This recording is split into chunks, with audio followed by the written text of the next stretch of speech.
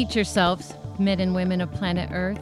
Come as you are, from work, from taverns, from study, science hall, and all that exists. Come all who are weary of their status quo, bored, hungry, unsatisfied. Join us today at Conscious Speaks. Hello, everybody. It's Kellie J, host at Conscious Speaks. Today, we have an amazing audio healing experience to create with you, spirit-led, all the way from Maui. Again, this is part 2 of 3 with a spirit-led 3-part show with the Art of Feminine Leadership and our special guest, the Reverend Dr. Sara Shisler Goff. Sara, welcome to the show. Hi, Kellie. It's great to be with you again.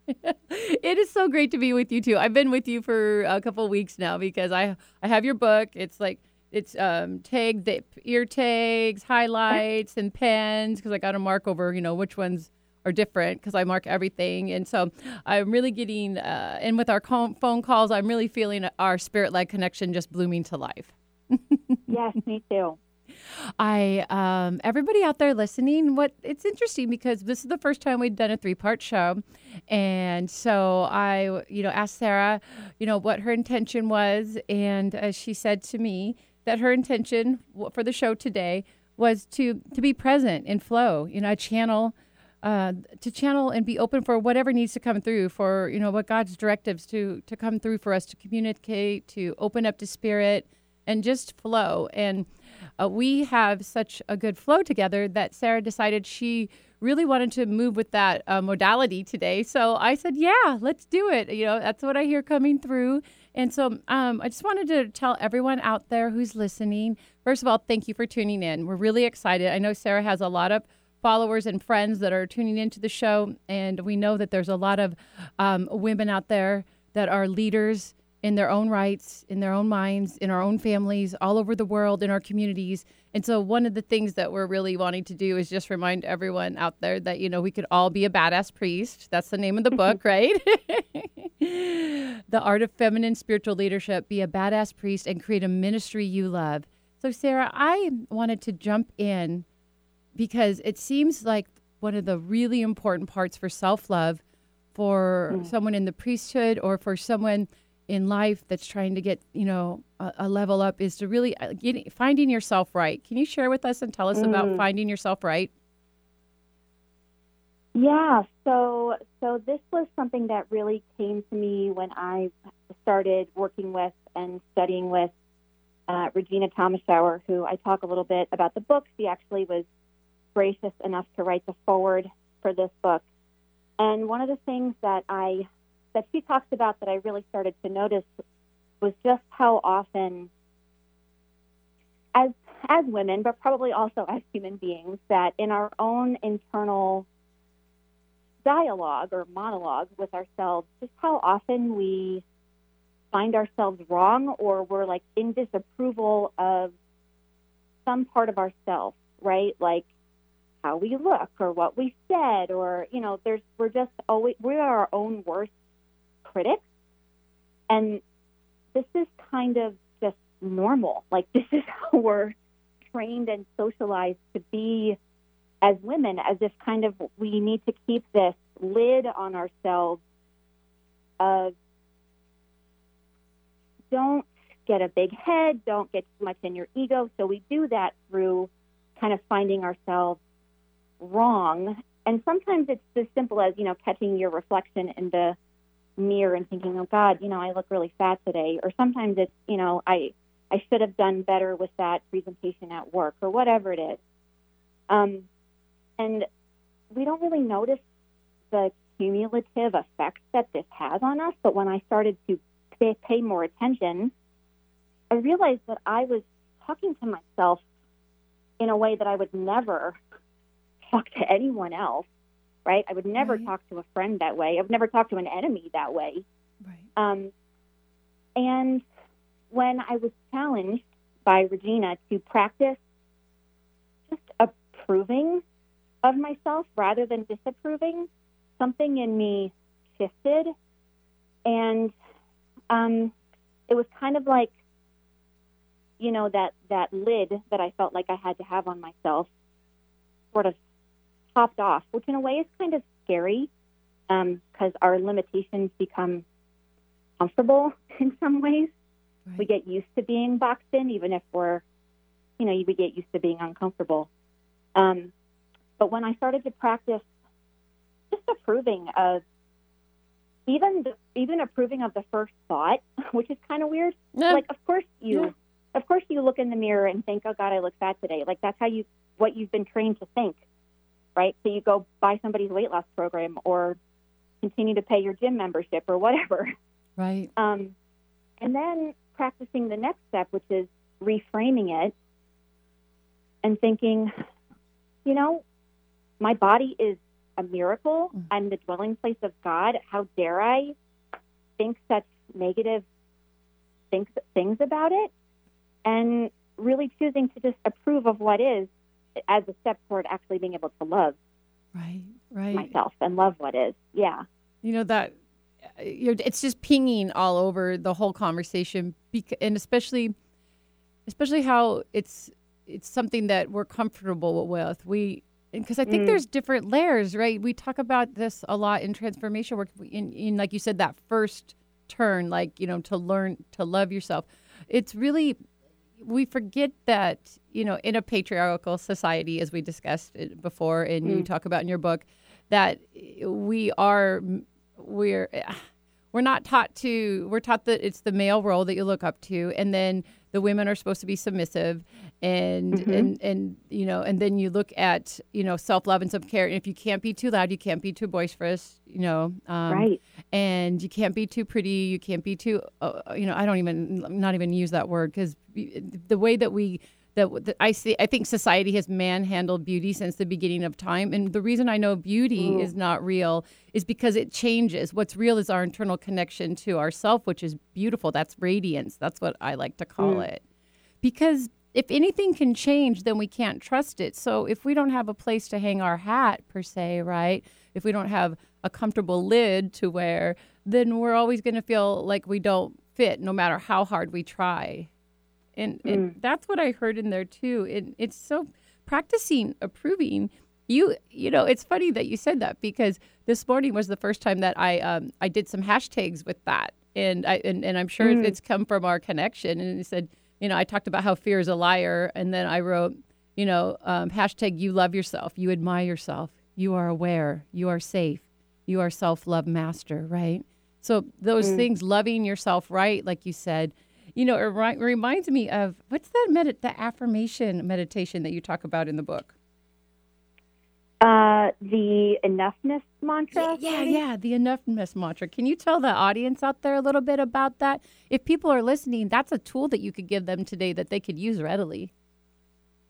Yeah, well, so, what I found in doing my own work with myself, and I'm just going to see if I can flip through my own book and find out where it is.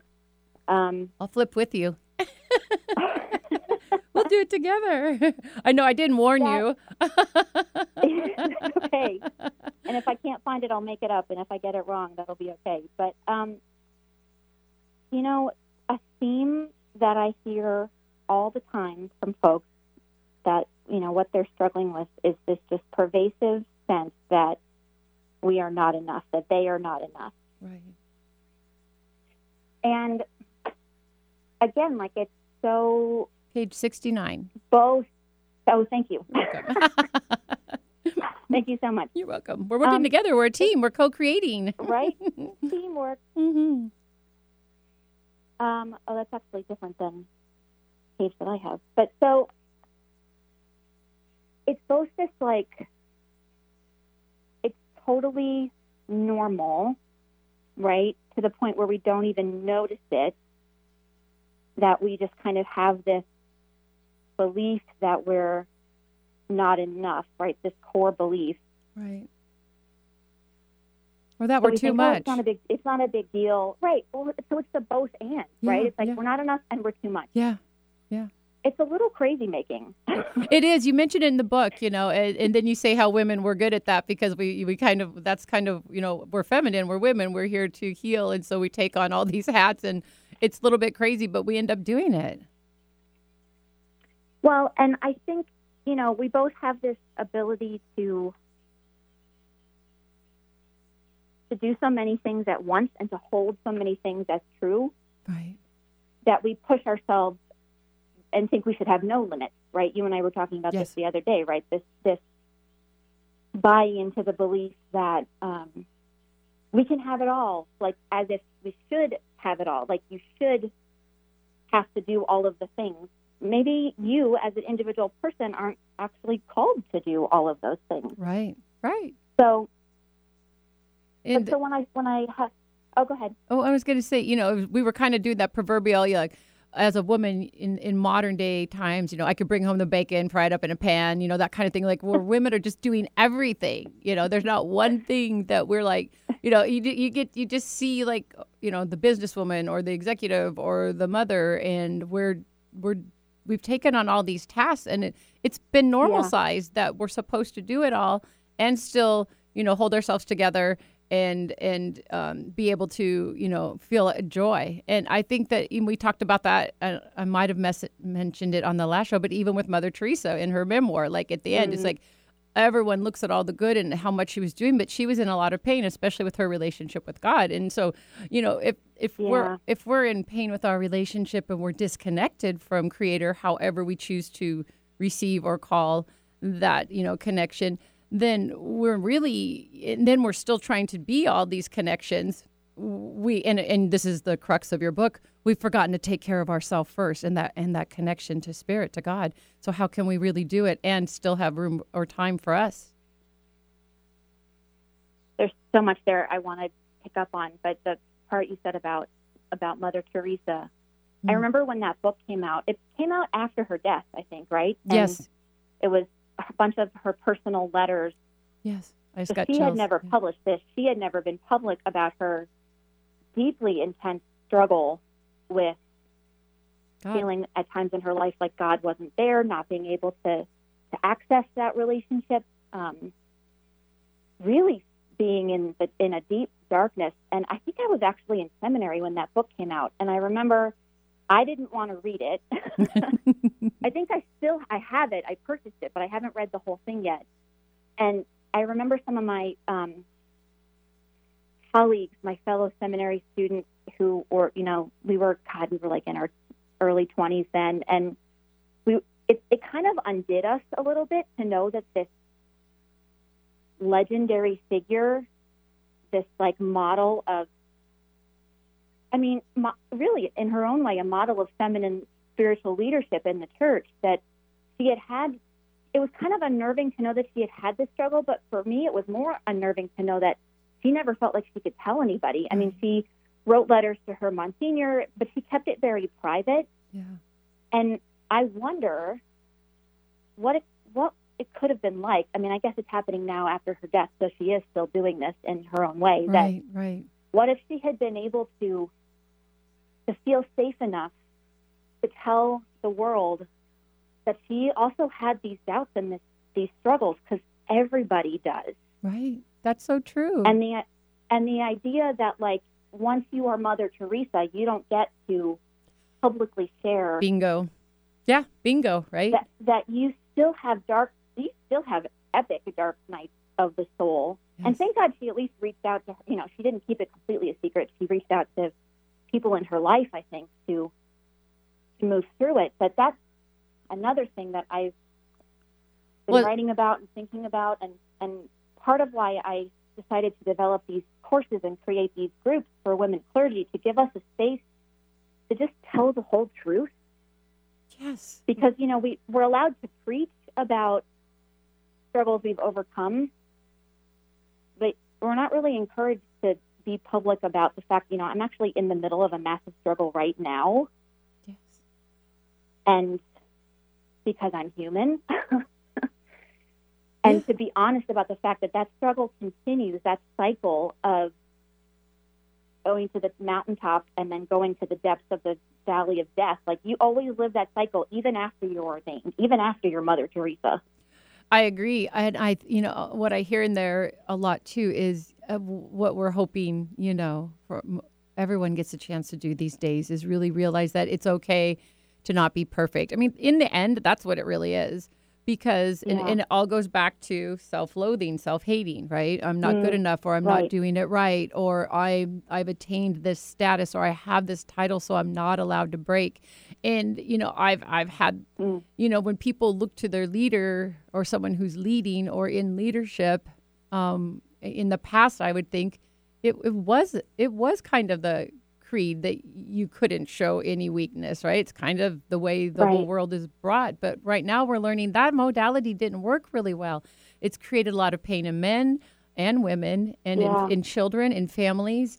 And it's created a lot of separation. And that's why, your book, that's why it's so important, because people do turn to their church or to their priest, I think, more than they would their husband or their spouse or their wife, sometimes, because some people just don't know it's okay to have to that it's not weak to share, right? That it's not weak. We have to break open to really let that light in. And that's just not a universal knowledge out there, right? It's you put it on your shoulders and you keep walking. You pull up your bootstrings, you keep walking. Right. You fix your lipstick in your hair and you don't cry, you keep walking, right? I mean, that was my grandmother's generation. If you you made your bed, you lay in it, and you do your hair, your makeup, and you just don't, you go on. You don't just get on with it. Yeah. Right. And I think every season has a time and every time has a season. But those seasons and times, bless all of the goodness that brought it to now,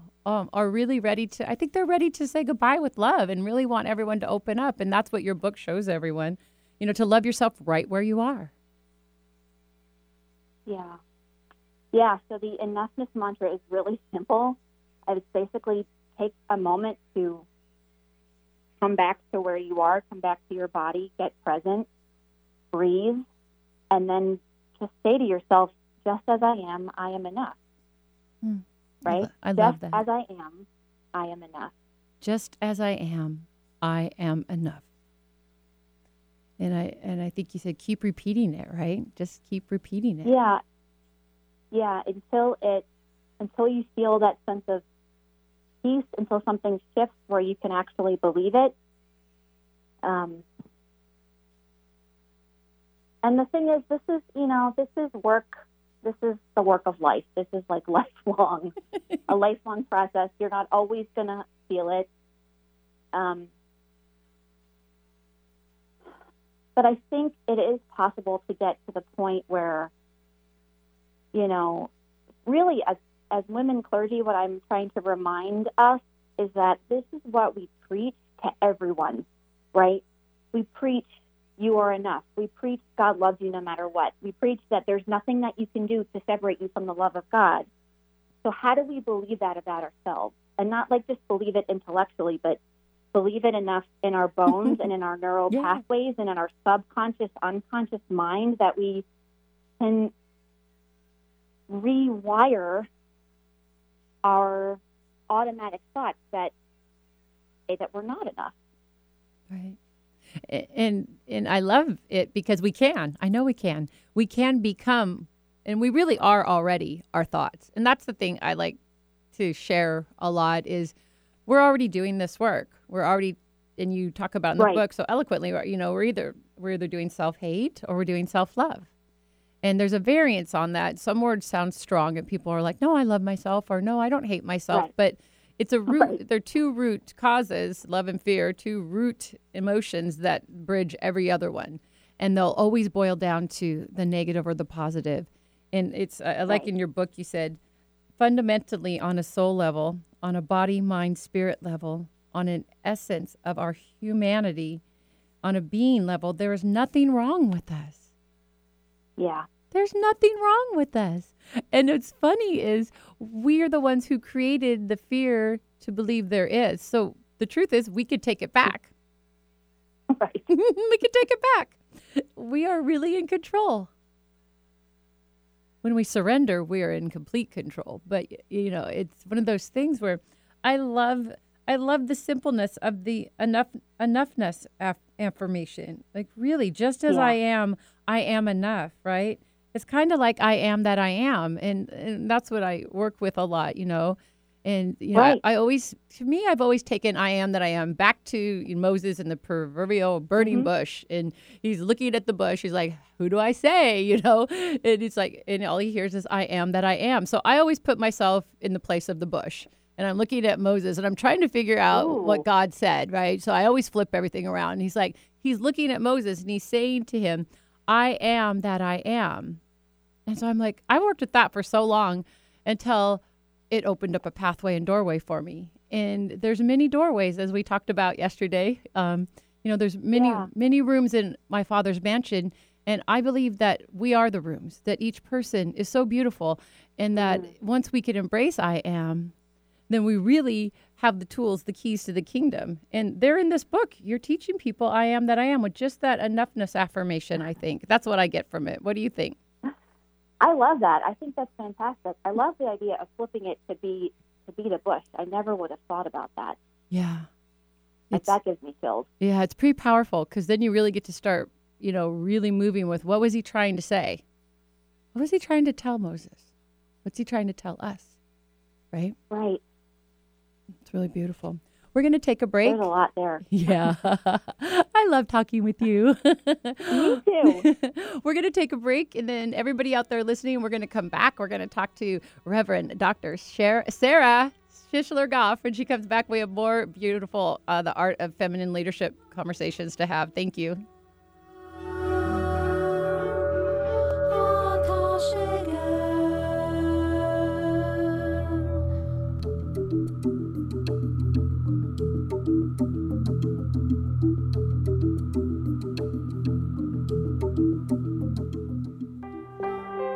Sara Shisler Goff went from considering leaving the priesthood to co-creating her dream ministry not only once, but twice.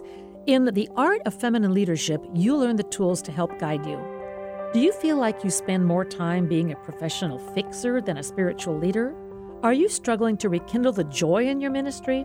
Do you feel called to do things differently, but are not sure what that means? Do you desire to step into your power, claim your strengths, and stop apologizing for having something world-changing to say?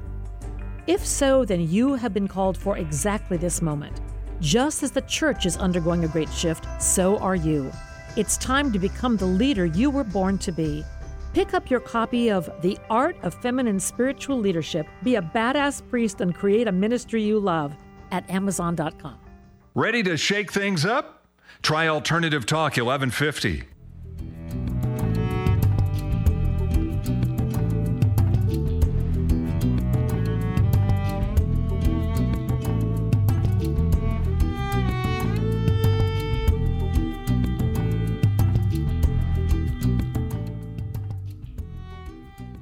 Welcome back, everyone, to Alternative Talk 1150 AM KKNW. This is Conscious Speaks, and we are live every Thursday with Kellie J. That's me. And if you're just joining the conversation, we are talking to Rev Sara. She wrote a new book. It's called The Art of Feminine Spiritual Leadership, Be a Baddass Priest and Create a Ministry You Love. It's available on Amazon. And Reverend Sara also does retreats, and she works and does coaching. So if you hear anything that sparks your soul strand, you can reach her at admin@sarashislergoff.com. That's SarashislerGoff.com. And just to let you know, there's a free gift giveaway. So if you email Sara, she will send you an autographed copy of her new book. And I highly recommend it for everyone out there listening. It is all about the feminine. Welcome back to the show, Dr. Reverend Sara. Welcome. Thank you. Thanks. It's good to be here. Oh my goodness. I'll just I love it. I love it. We are going to, and I was just thinking we're going in circles, but that's what you talked about too. Feminine is a circle, right? Right. Exactly. Yeah. I was just thinking how much I love these conversations, and it's actually bringing up for me one of the reasons I decided I wanted to be a priest, because it lets you have these conversations with folks. It kind of opens the door to talk about God and spirit and spirituality when it's not always something everybody talks about. I mean, I talk about it all the time. Me too. It's right. I mean, it's normal for us. Yeah. But I love this. This is one of my favorite things. So thank you. Well, I'm really, yes, thank you so much. And I thank God, and I thank I think the universe, because I think people would like to have more conversations like this, or I hope they would, but we don't know how to feel comfortable because we were taught you don't talk about religion or politics, right? Right. And so people kind of shy away. And it's the only thing I really love to talk about. So I kind of like, my friends are just like, do you have anything else you like to talk about? And it's like, well, and you even talk about in the book, physiology, sociology, quantum physics. They're like, no, anything else besides that? And I'm like, but that's all the good stuff. I think there's a lot of us out here. I think there's, more of us, like you say, that are coming to the point where it's like, this is the interesting stuff. These are the big questions. Yeah, this is the good stuff. And really, and so I wrote about it in a note that I had edited and changed it because I never get worried about running out of words. But, I said if we could heal our human hearts, if we could free our soul, if we could shine bright in the hues of our own intentions, then it's okay if we want to go on a fad diet or go shopping and do retail therapy because we're not looking for something outside of us to fix us. We got straight on the inside, right? And that's part of finding yourself right. Once you find yourself right, the world is our oyster to participate with. We don't need it to make us feel things, if that makes sense. Yeah, I like that. So it makes me think of what you said about your grandmother saying, like, put on some lipstick or yeah, right? My mother-in-law says the same thing, right? Like, if you want to feel better, put on some lipstick. And the thing is, she's not wrong. No, she's not. I was just thinking. Go on. Wrong. Yeah. And the thing is, if you put on some lipstick as an act of self-love and finding pleasure in that act, it totally, it lights that God particles inside of you. It does. Right? I just had him feel pleasure and joy. Yeah, I just had to go through my neck and spine thinking about it when you said it. I was like, yes. Just from something as silly and simple as putting on some lipstick. But if you're like, oh, I need to put on some lipstick because I need to look pretty, or I'm not good enough, and I'm still not going to be good enough when it's the wrong shade or whatever. Yeah. It really, it's intention, and I agree. Yeah, intention and how you do it, and right. I agree because I still want to be a woman, and I'm still a tomboy. I mean, I have, I lived in the country, and I, have my muck boots, and I love to run around with no makeup. But I noticed that if it's been a while and I'm like, if I go do my hair, because, when you live in the woods, you just like, you don't really do your hair, you don't do your makeup, you don't get dressed up. And I'm like, it's been a while. And I go do my hair and my makeup, put on my red lipstick, and I was like, oh my gosh, I feel fabulous. Right? It's this, right? It's that we're loving ourselves. We're not doing it to try and elicit a response. And as young women, that's what we're sold. That's what we're sold. Either you can fit into the way beauty's being manhandled and sold to us through the marketing of the world, or you don't. So either way, you're getting used by beauty or people's perceptions of it. But we're sold how to market, how to sell, how to buy things from a young age. And it's really interesting because I know, and and a lot of women that we know and that are listening, and people that are listening to this station and have way before I ever come here, self-love is the way. And there's been leaders in the communities, long before us, and they built this up to come to these certain precipice, and we're at a precipice. People are really starting to feel self-love is more important than the outer appearance, which is really, how my whole project started. My whole project, Internal Journey, started as internal narcissies. And it was learning, and that's still part of my project. But Internal Narcissy, she grew up after 5 years into Internal Journeys and became the brand and, the teachings in the school of thought. But Internal Narcissies was given to me in a dream by Spirit. And it was learning how to love ourselves so we could love others is the motto. Right. And it's so we learned that it's what's inside of us, our connection to God, our connection to Spirit, however we connect, right, is our true beauty. And you talked about it. You said when we put on that lipstick or those high heels, we get those God particles swimming inside of us and we feel, they feel good. Well, and you don't get any more direct from Jesus than, love your neighbor as yourself, right? Like that's pretty much it. It's so simple. And I know that there are women, leaders in the church who it's I'm still trying to find the right way to invite a certain people who are in a certain place in their own development and transformational journey right now where it's like they're almost, like you said about people being aware that self-love is the key. Mm-hmm. And I think there's some folks who are still really wary of it because what they see is a lot of narcissism. Yes. Like there is a lot of narcissism in the church. There's a lot of, I could get in trouble for this, but there's a lot of narcissism in the clergy, right? Because we have this it's almost like because we don't believe we're enough, that one way to go is to puff yourself up and look like you have a big ego and pretend like you have it all together. Right. So there's a kind of woman who has a radar for that and is like, I don't want to be like that.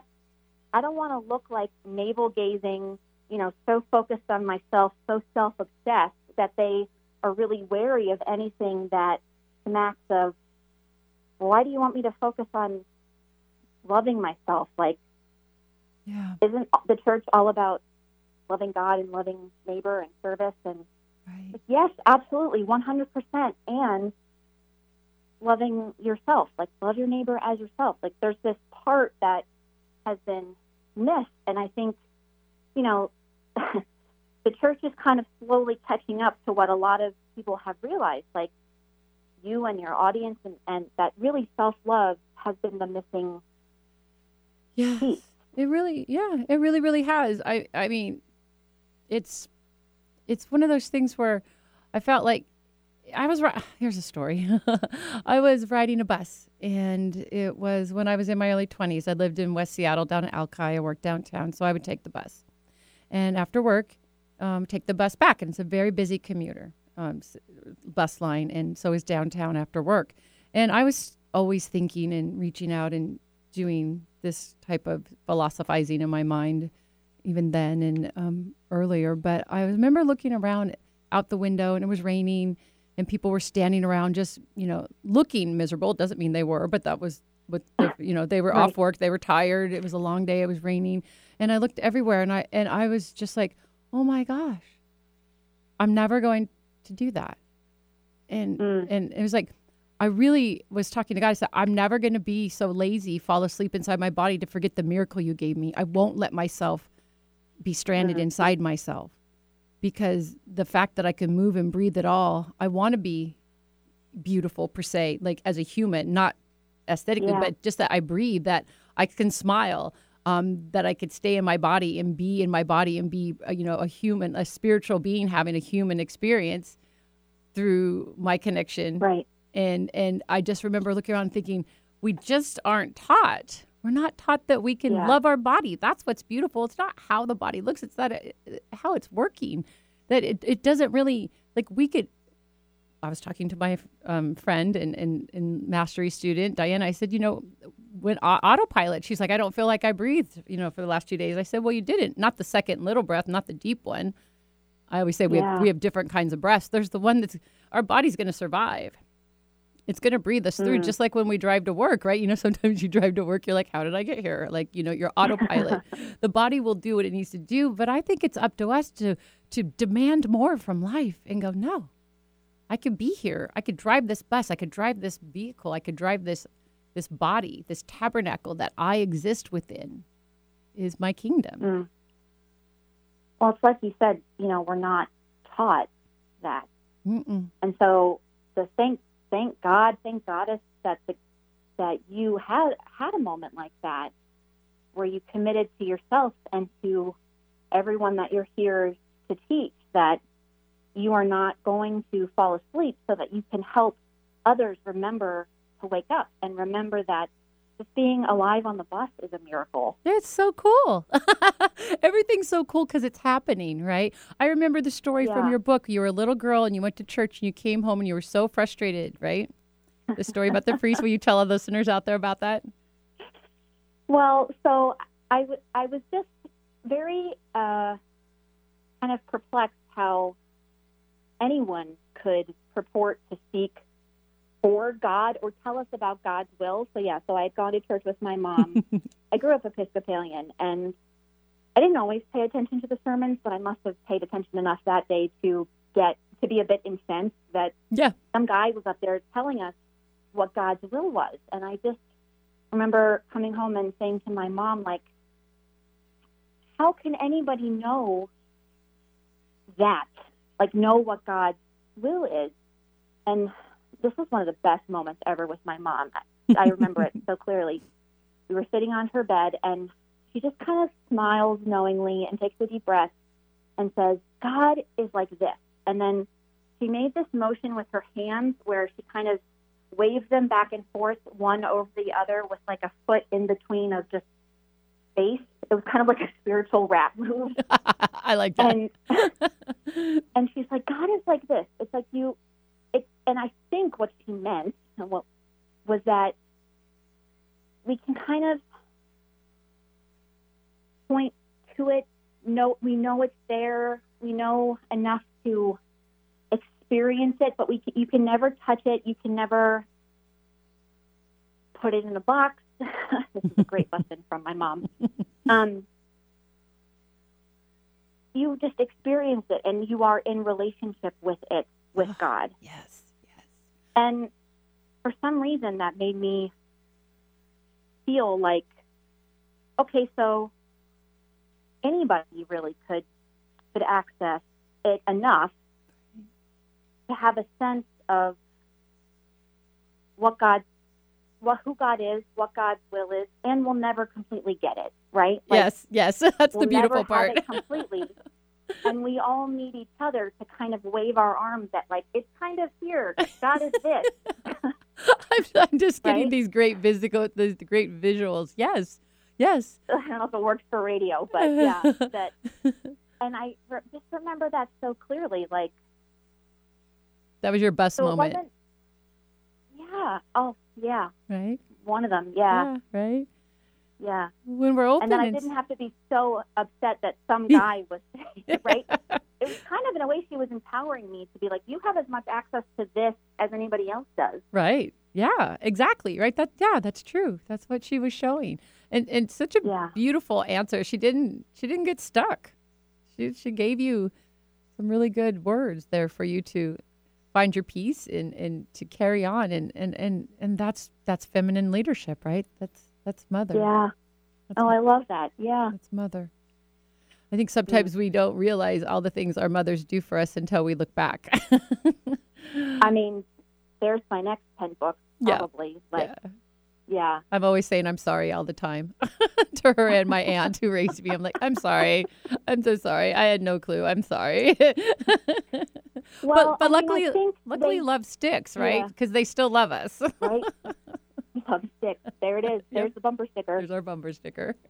I mean, I think, I have flashbacks to my mom's face. I can just kind of see her throughout different points in my life when I was struggling or raging or whatever. It's kind of like, I couldn't see it then, but I can see it now, that she had the knowing, which I'm sure your mom and your aunt did too, right? Like, right. We just think they don't. Just you wait. You wait 20 years from now. Yeah. Yeah. I think that's the grace of, I've looked forward to getting older my whole life. And I've always wanted to be that elder, and I knew I had a lot of work to do. And believe me, being 50 in the next couple months is still a baby, but I have a lot to look back and place things against and think, wow, as much as we think we know when we're younger, that we have no clue, right? What our mothers and caretakers really, how often they probably bite their tongue, right? just bite, and they're just thinking, and with love, right? And I think that's a lot about, and again, that's feminine leadership again, right? It's not you do what I say. It's sort of, we're gonna put the guardrails up for you and be here, but you have to find out on your own too, because that's exactly what happened to them. I mean, mothers are who rear the children, truthfully. I'm not discrediting fathers out there. There's a lot of fathers that do, but I'm just saying in general, and that's kind of the matriarchal world. And so there's so much wisdom in being a woman, and we talked about this yesterday. It's one of those things that I just never embraced. I grew up in divorce. The women figures in my life were strong, and it wasn't that soft edge. And so I write about it in my Grace series, where I didn't have a role model for grace. It was loyalty and strength at all costs, right? And you just you get up, you move on, you do the next right thing, basically. And so I in a world where I was growing up, hurt by my fathers, not really having that soft pillow or learning to have those open dialogue conversations to share about feelings, I really went inward. And for me, I drew on the strength that men were the power. And if I could protect myself like a man, if I had that strength, if I made a lot of money, if I had a good job, then I would be protected. I mean, this is something I adapted when I was younger, and I didn't know how to identify or tap into my strengths as a woman, or the power of, being a feminine leader.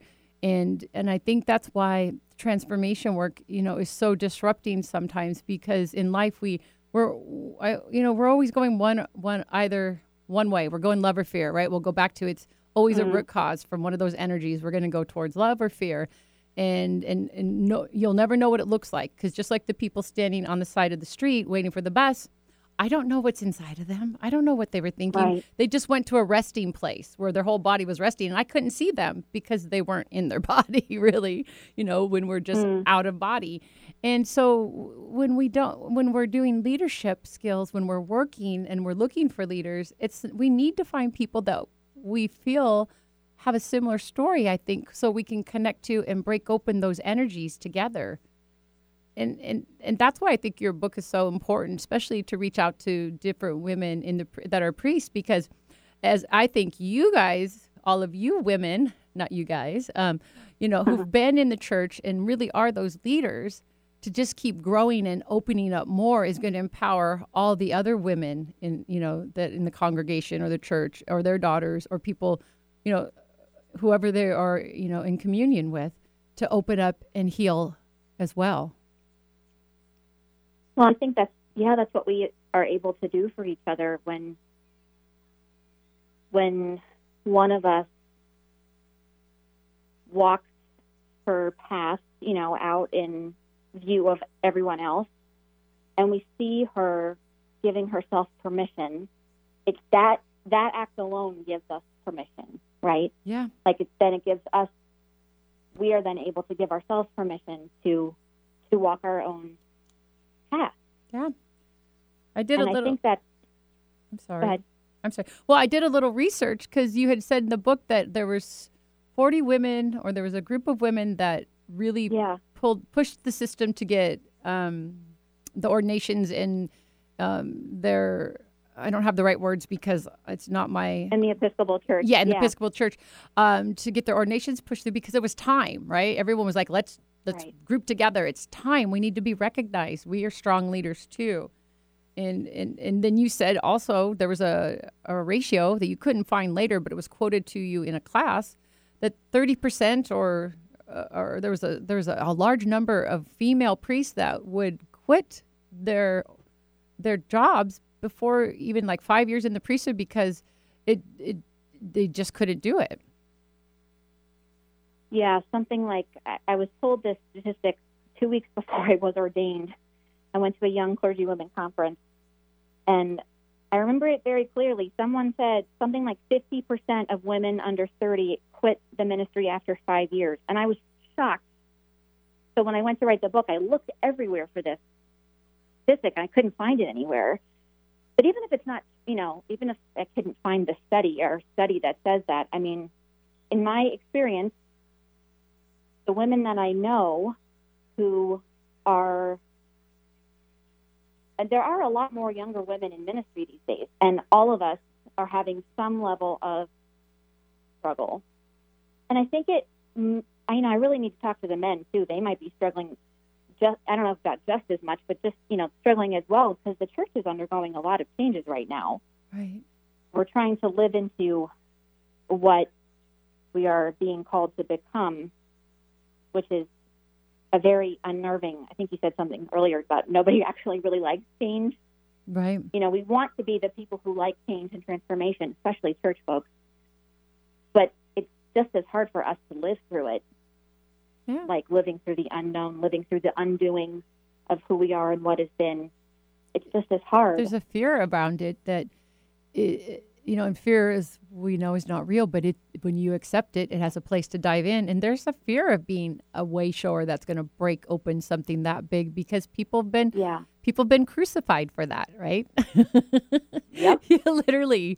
It's just we follow that guy. Yeah, it's just right? it's a big deal. We really do put our necks out there. Even I don't like to bring politics into it, but the whistleblower.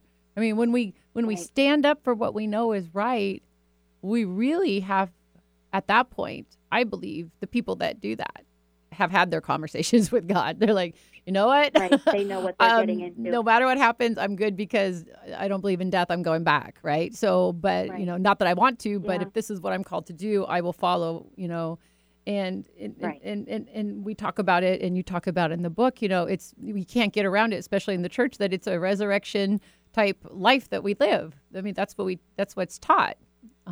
Right. The rebirth and resurrection. I love this quote that you have in chapter 3, right where you are.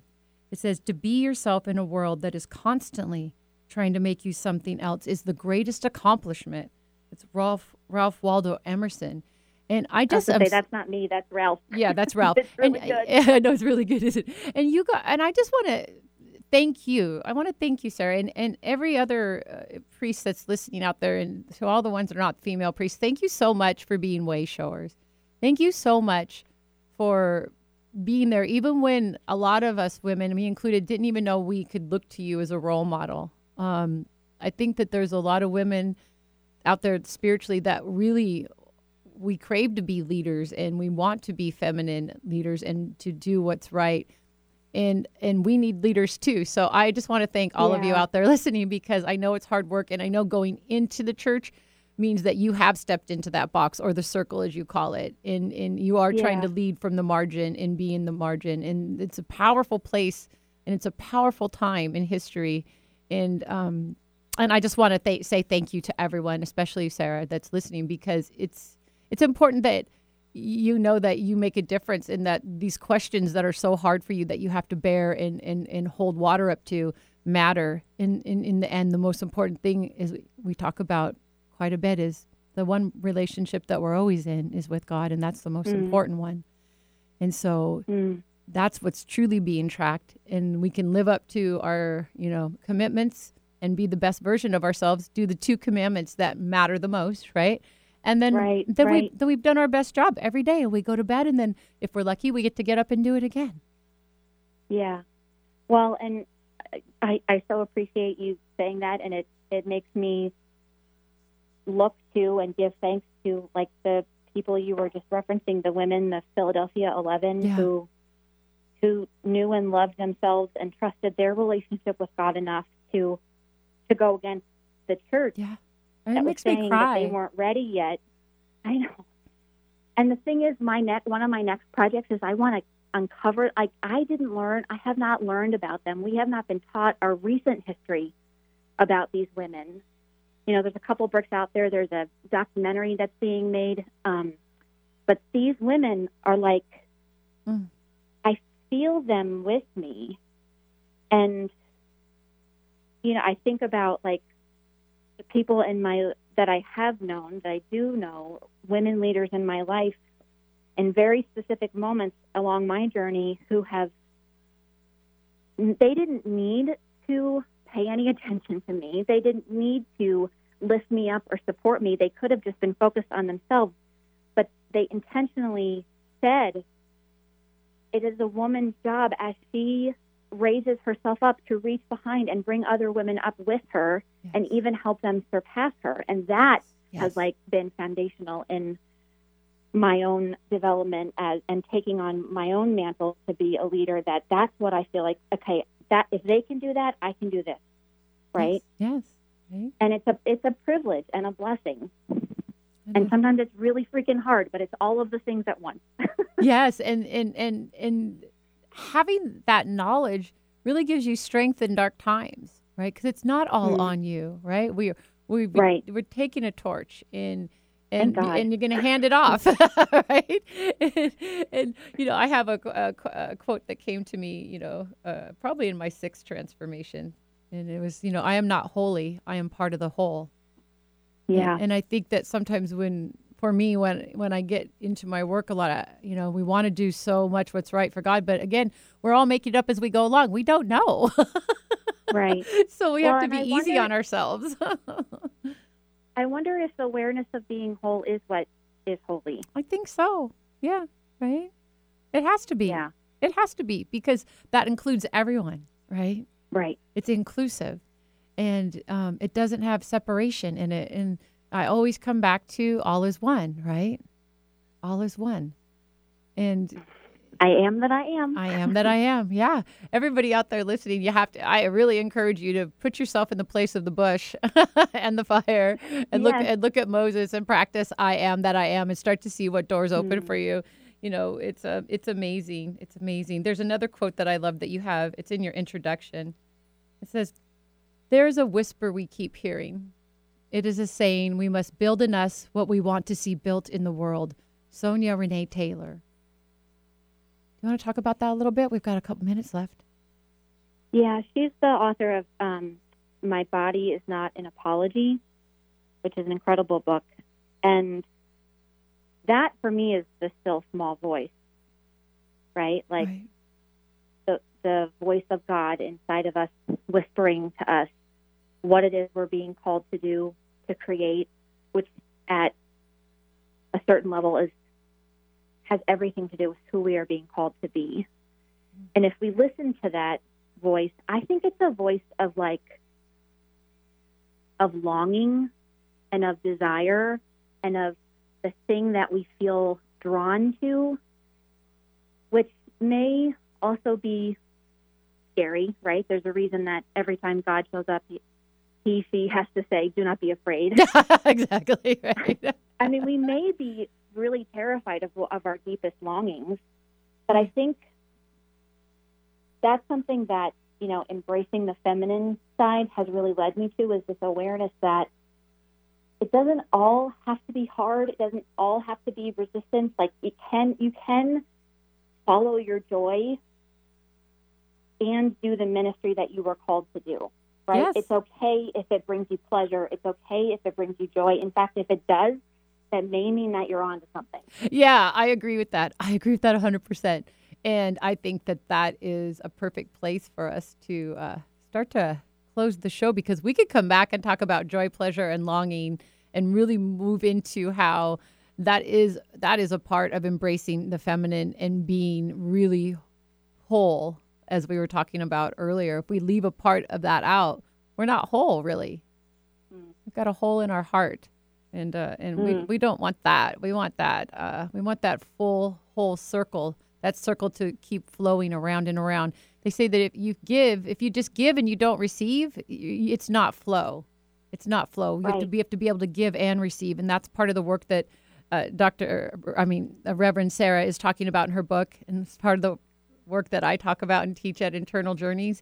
It's all about that giving and receiving and feeling whole. So come join us next Thursday. I'm going to invite Reverend Sara back. We're going to have part 3 of our show, and thank you for joining us today, Sara. My pleasure. Thank you so much. Okay, everybody. Oh my gosh, that was so much fun. I'm so blessed again to share time and space with everyone who tuned in and late listeners through podcast. Thank you, Alternative Talk Radio, 1150 KKNW, Marilyn Milano, Eric Ryder, our producer and engineer, Don Avery and Larry Mitchell, for permission to share Rapidly Approaching Ecstasy on my show. You can find their CD on Amazon or donavery.com. Remember, everybody, love wins when we choose love. And that's a circle. Love and namaste. Kellie J.